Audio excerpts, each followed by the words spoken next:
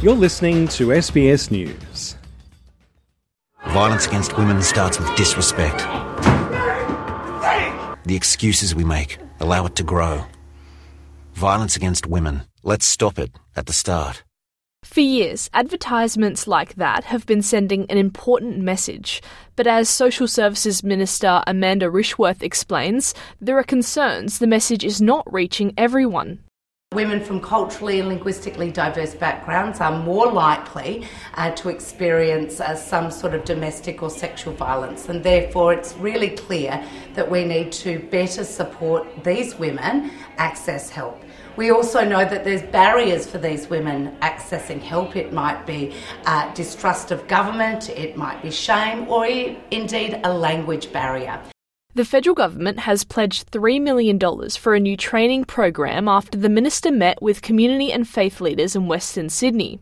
It will aim to give those leaders the tools to connect those facing abuse to existing support services, as well as increase knowledge and understanding around indicators of domestic violence. The program is seen as essential for community and faith leaders, who are often the first point of contact for those experiencing abuse in multicultural communities. Srikaba Vinayagar Temple Secretary Vithyadaran Sama says it's important those leaders are given the right tools to help their community. And they are not qualified to have a degree as a counsellor, but they are the one keep talking to the family members. They're getting their grievance. They talk about their family issues. They like doctors. When they go to the doctor, they just talk about their personal issues. Okay, other than the body health issues, they just say, okay, my son is not studying. He's just going with the friends and partying, all sort of things. And when they come and they talk to the priest, they believe their burden's been reduced. On average in Australia, 1 woman a week is murdered by her current or former partner, while 2 in 5 women have experienced violence since the age of 15.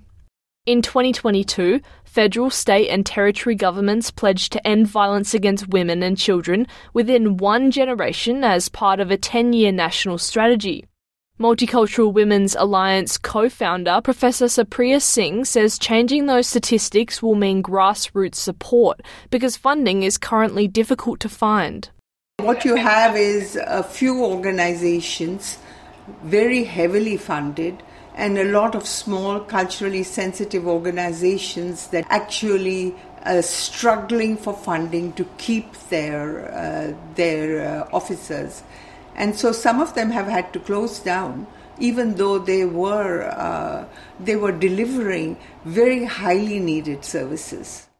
But Minister Rishworth says she's confident this initiative is different.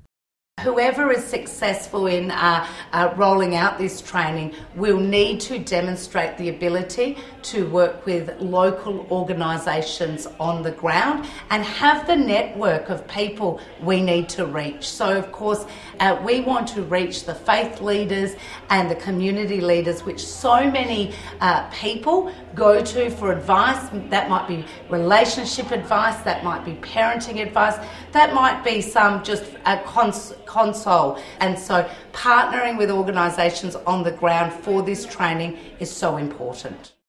And so with many domestic violence shelters at capacity around the country, Dr. Singh is calling for ongoing investment to tackle one of the nation's biggest crises.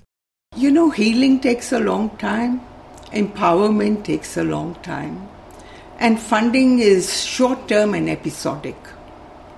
So we need to have a match there.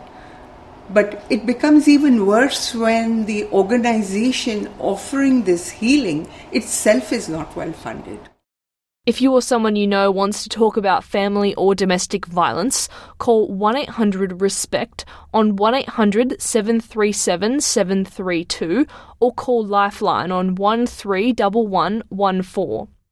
Kira Hain, SBS News.